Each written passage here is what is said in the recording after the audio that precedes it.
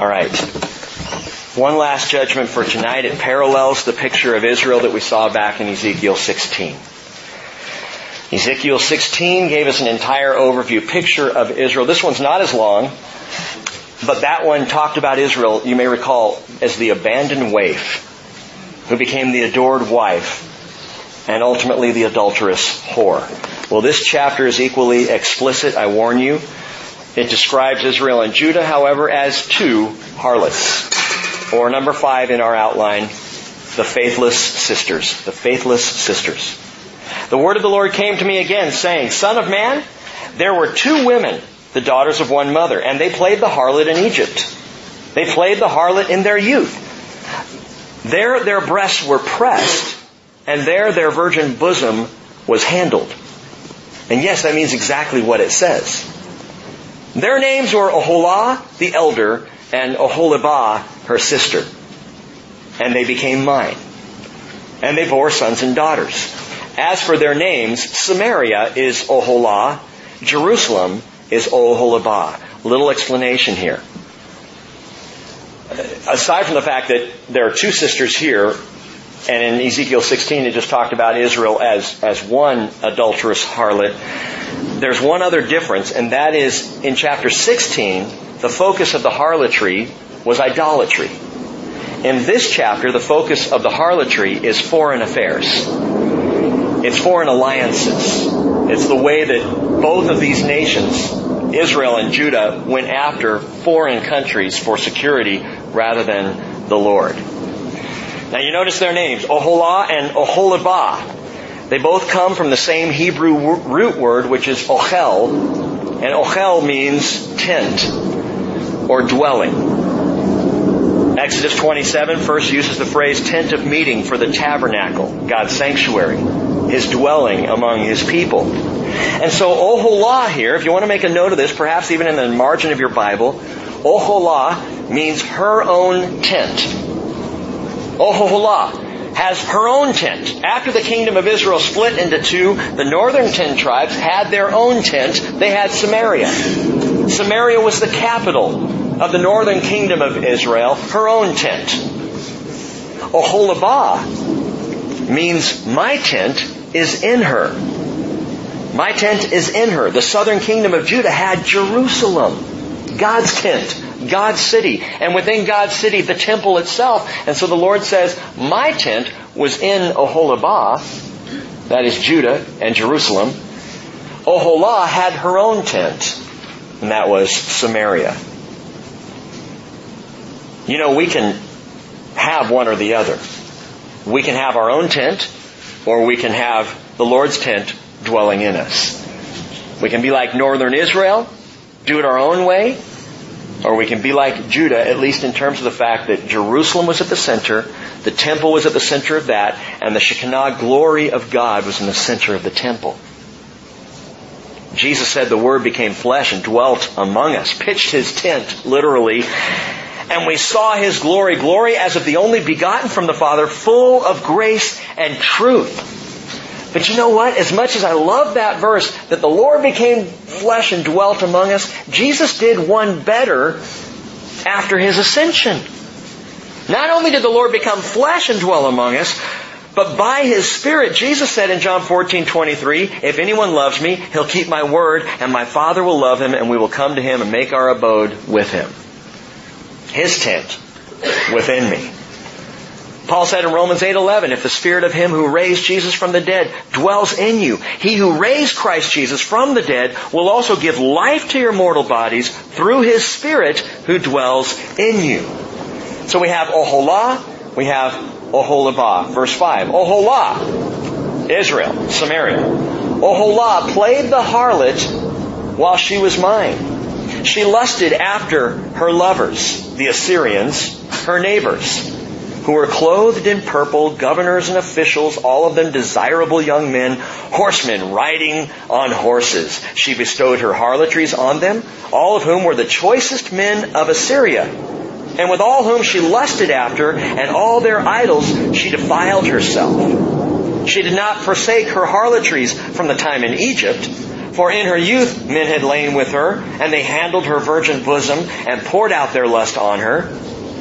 Therefore I gave her into the hand of her lovers, into the hand of the Assyrians, after whom she lusted. And they uncovered her nakedness. They took her sons and her daughters, but they slew her with the sword. Thus she became a byword among women, and they executed judgments on her.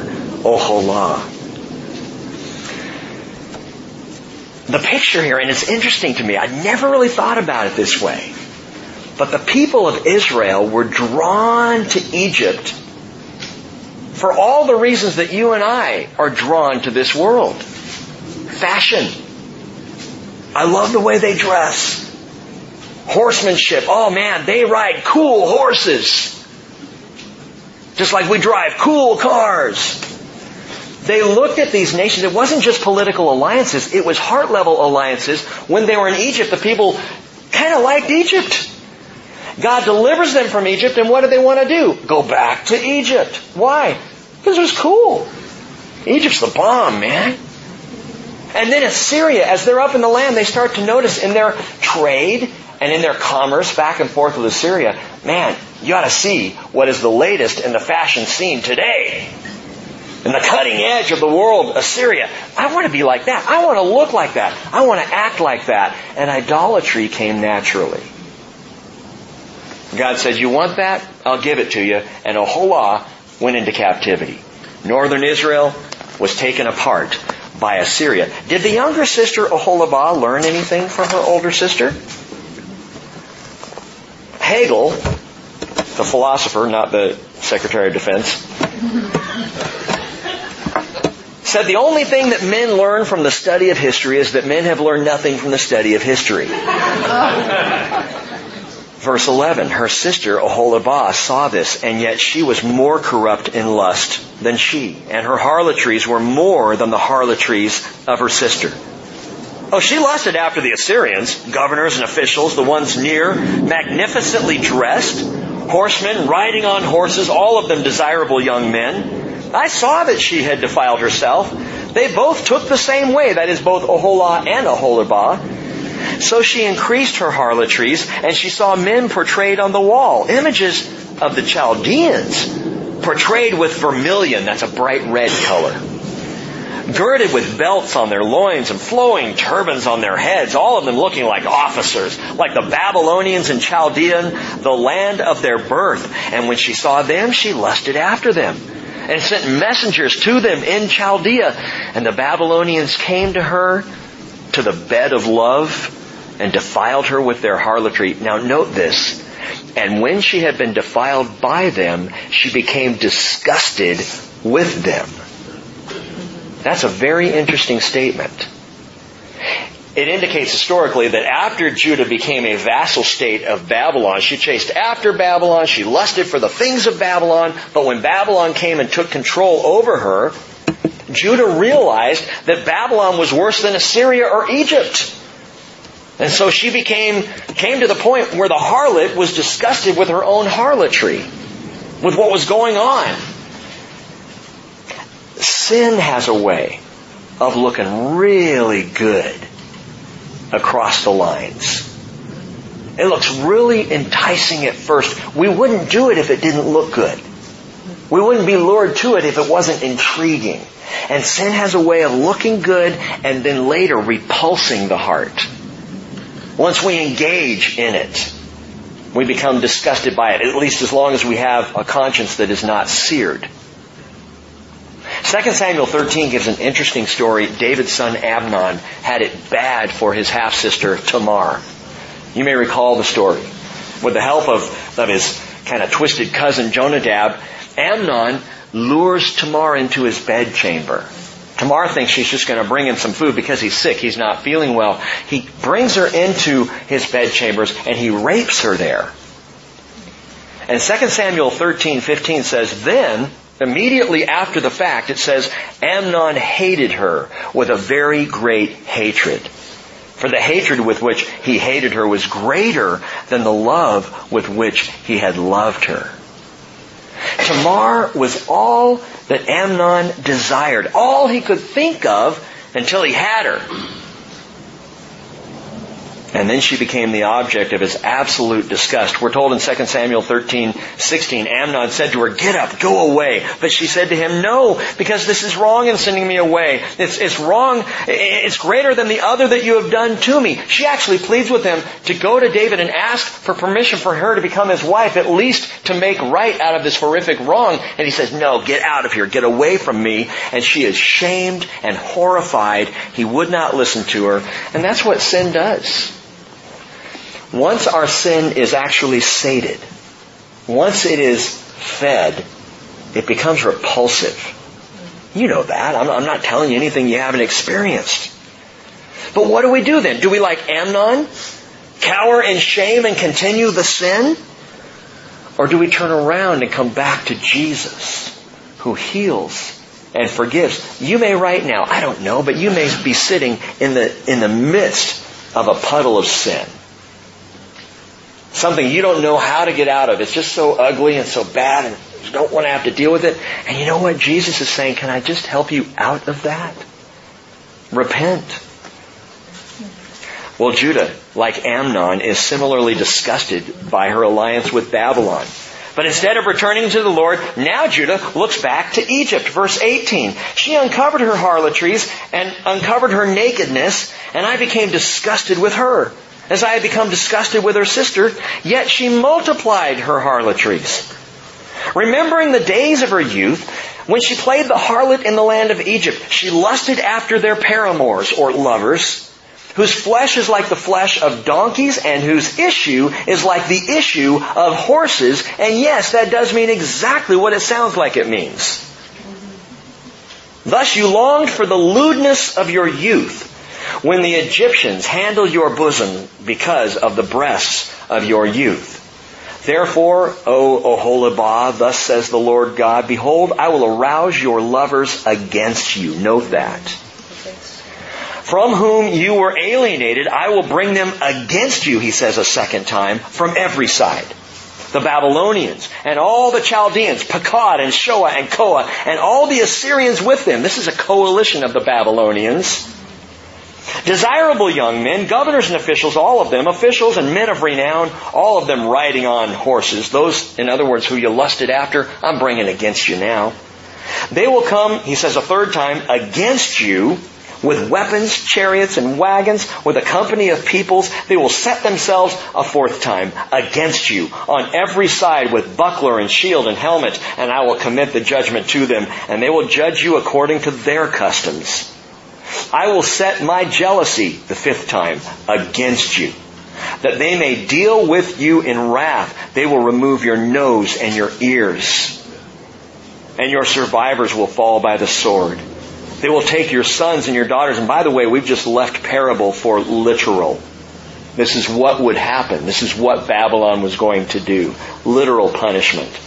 They will take your sons and your daughters, and your survivors will be consumed by fire. They will strip you of your clothes and take away your beautiful jewels. Thus I will make your lewdness and your harlotry brought from the land of Egypt to cease from you, so that you will not lift up your eyes to them or remember Egypt anymore. For thus says the Lord God, behold, I will give you into the hand of those whom you hate, into the hand of those from whom you were alienated. They will deal with you in hatred, take all your property, and leave you naked and bare. And the nakedness of your harlotries will be uncovered, both your lewdness and your harlotries. You know what this is? Judah's lovers turning against her. It's as the world turns. It is. This is absolutely as the world turns. It's a soap opera. Affairs and alliances with the world. Gang, listen. Affairs with the world always end the same way. They always end badly. Because as the world turns, understand the world will turn on you. It always does. Those with whom you have affairs, Judah, with Assyria, Egypt, with Babylon, will turn on you, will come against you. Worldly alliances are never, and I can say this unequivocally, they are never good for Jesus' people. Oh, but this is a great business arrangement. Not if it's a worldly alliance. Not if it's set in the ways of the world. It is not good for you. What's a good marriage? Not if she's not a believer. Not if he doesn't know Jesus. It is not good for you. Jesus said in John 15:19, if you were of the world would love its own. But because you are not of the world, I chose you out of the world. Because of this, the world hates you. Let me give you a graphic example of what happened to Oholibah, of what happened to Judah here. In the tribulation period, Jesus reveals that the world and religion will climb in bed together. They will have an affair. A love affair of sorts. They will coexist, finally. For all the bumper stickers, it's going to happen. Okay? Those are prophetic on the backs of all those cars. But Jesus calls what happens is this one world religion. Those who would say religion is the cause of the problem today will say, no, religion is the answer. We all need to be on board together. It's going to be universal. It'll be global. And Jesus calls the one world religion a whore. A harlot. You know what's going to happen? The world powers and Antichrist himself will even seem to be in support of this universal global church, and then they will turn. And all those religious folk who think finally the church has made the alliance that we've always wanted, now we can really save the world because we've become so much like the world, we'll just all do this together. We'll find out the truth. Revelation 17:16 says, the 10 horns which you saw, which are 10 leaders of 10 nations, don't have time to go further than that now, and the beast, Antichrist, these will hate the harlot and will make her desolate and naked and will eat her flesh and will burn her up with fire. Do you get the picture here? The very organization of religion that the world powers will seem to at first support, they will consume.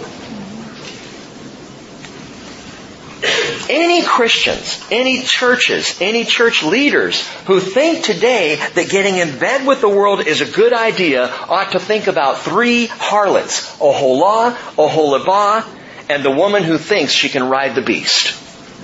Because in all 3 instances what we have is the world turning against the harlot, turning against the one who thinks if we just make our churches look more like business buildings, if we just soften the morality rhetoric a bit, if we just lighten the teaching of Scripture, if we just change a few things here and there, if we just would be more tolerant,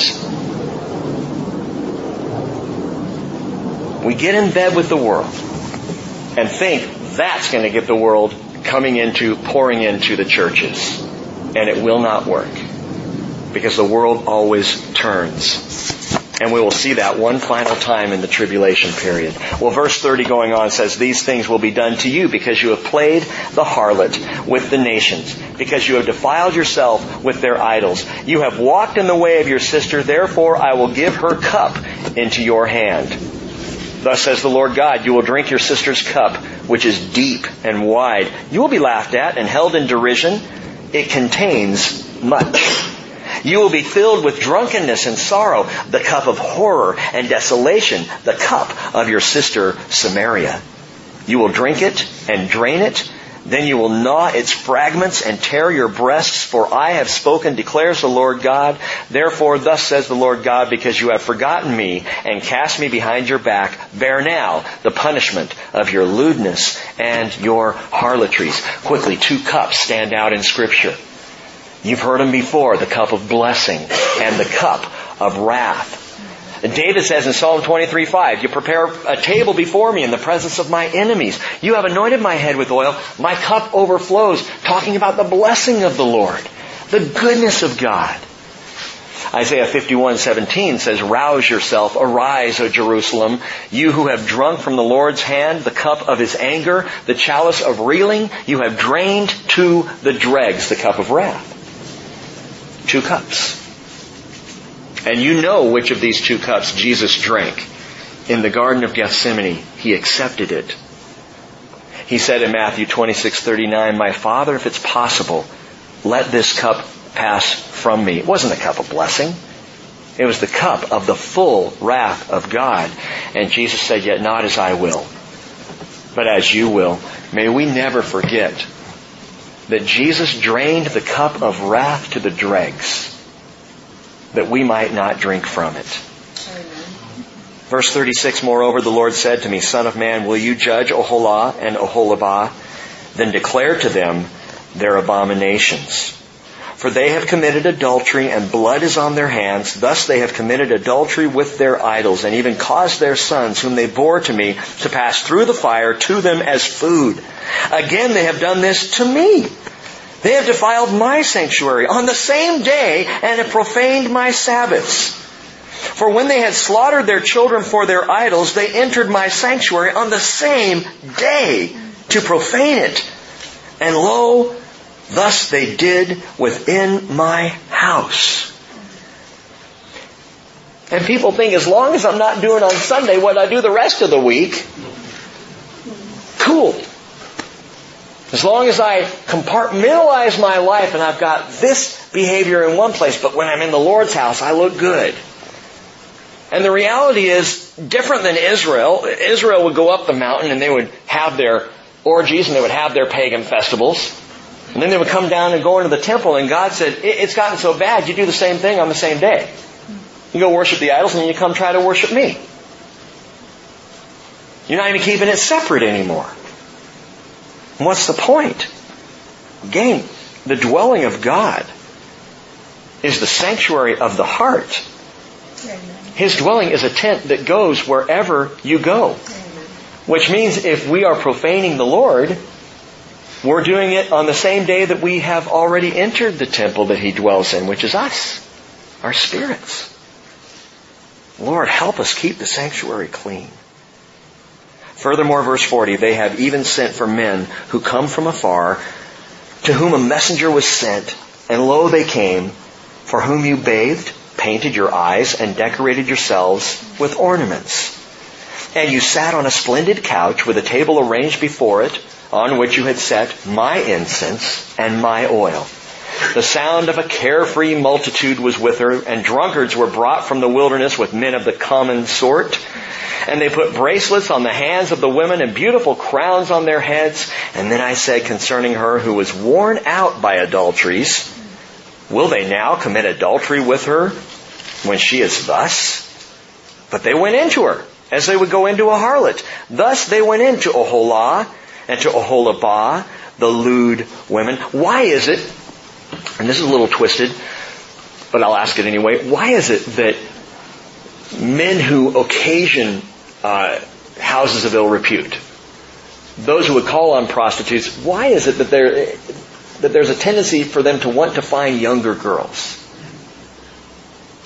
It's because after a while the older ones are kind of worn out, not as alluring. And as a man walks down that sinful road, he wants young and fresh and vibrant and, for the most part, untouched. And God is making that comparison. I'm sorry to be brutal here, but God is making that comparison.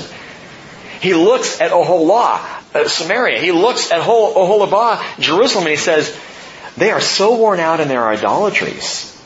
Are these nations still going to come to her? And they do. Like an old harlot. Verse 45. But they, righteous men, will judge them with the judgment of adulteresses and with the judgment of women who shed blood because they are adulteresses and blood is on their hands. Good news, there are still righteous men around.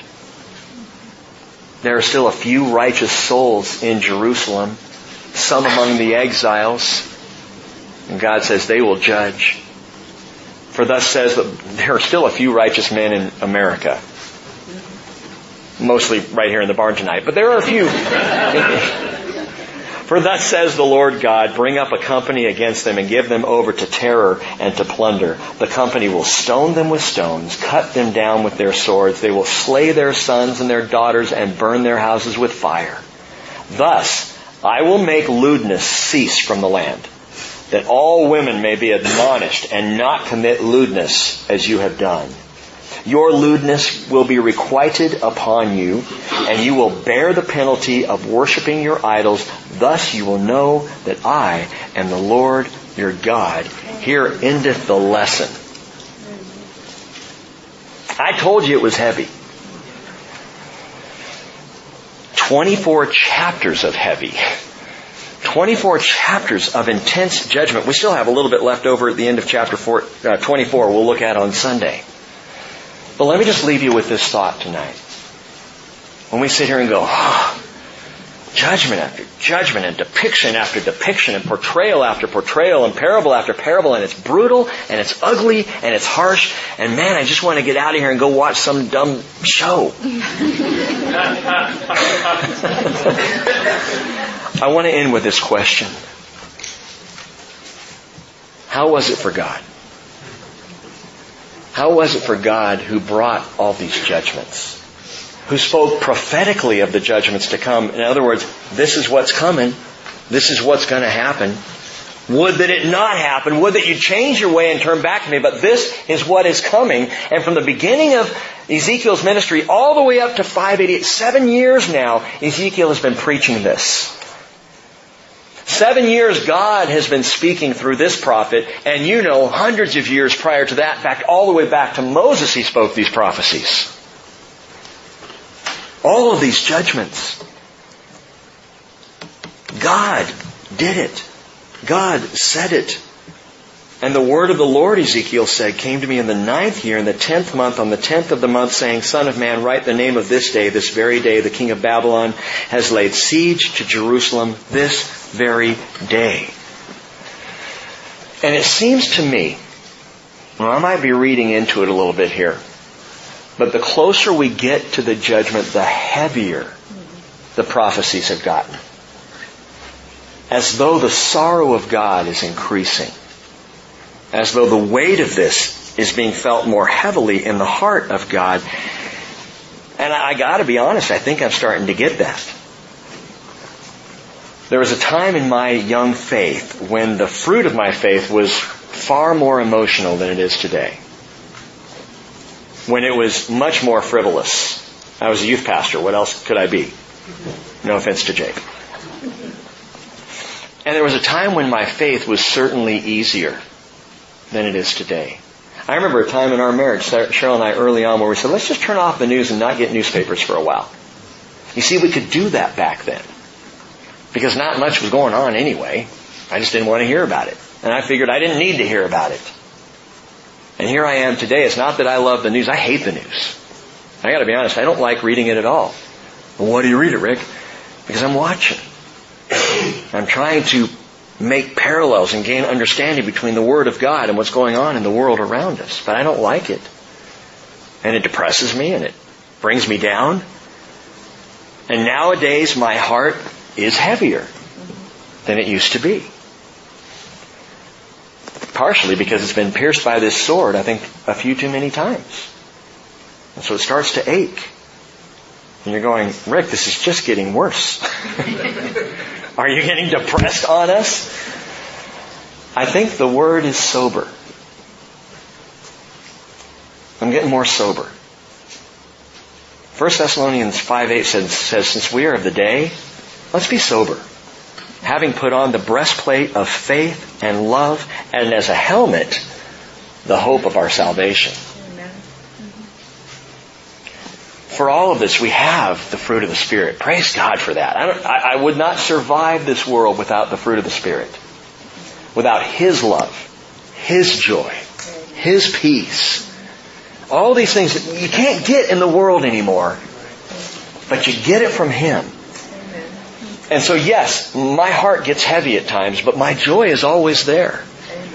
And yes, the strain is wearisome at times, but my peace is always there. And as Jesus said in Matthew 9:15, the attendants of the bridegroom cannot mourn as long as the bridegroom is with them, can they?